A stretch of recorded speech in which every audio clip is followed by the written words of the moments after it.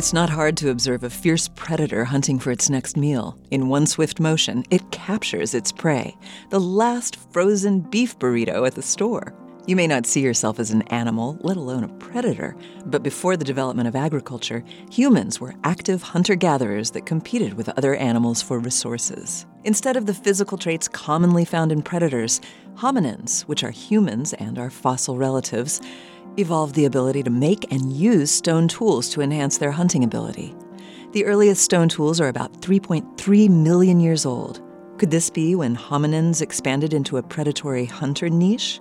An excavation of a 1.7 million-year-old site in Olduvai Gorge, Tanzania, recovered thousands of mammal fossils and stone artifacts created by Homo habilis, a hominin about the size of a 9-year-old child. Each fossil was examined for evidence of non-human carnivore tooth marks or stone tool marks from butchering. Many fossils had both carnivore and tool marks, meaning that there was direct competition.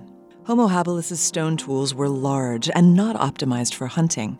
However, they regularly fed from a wide variety of animals, ranging from gazelle to elephant size. Researchers deduced that Homo habilis scavenged the prey of non-human predators, potentially using group aggression to obtain early access to prey.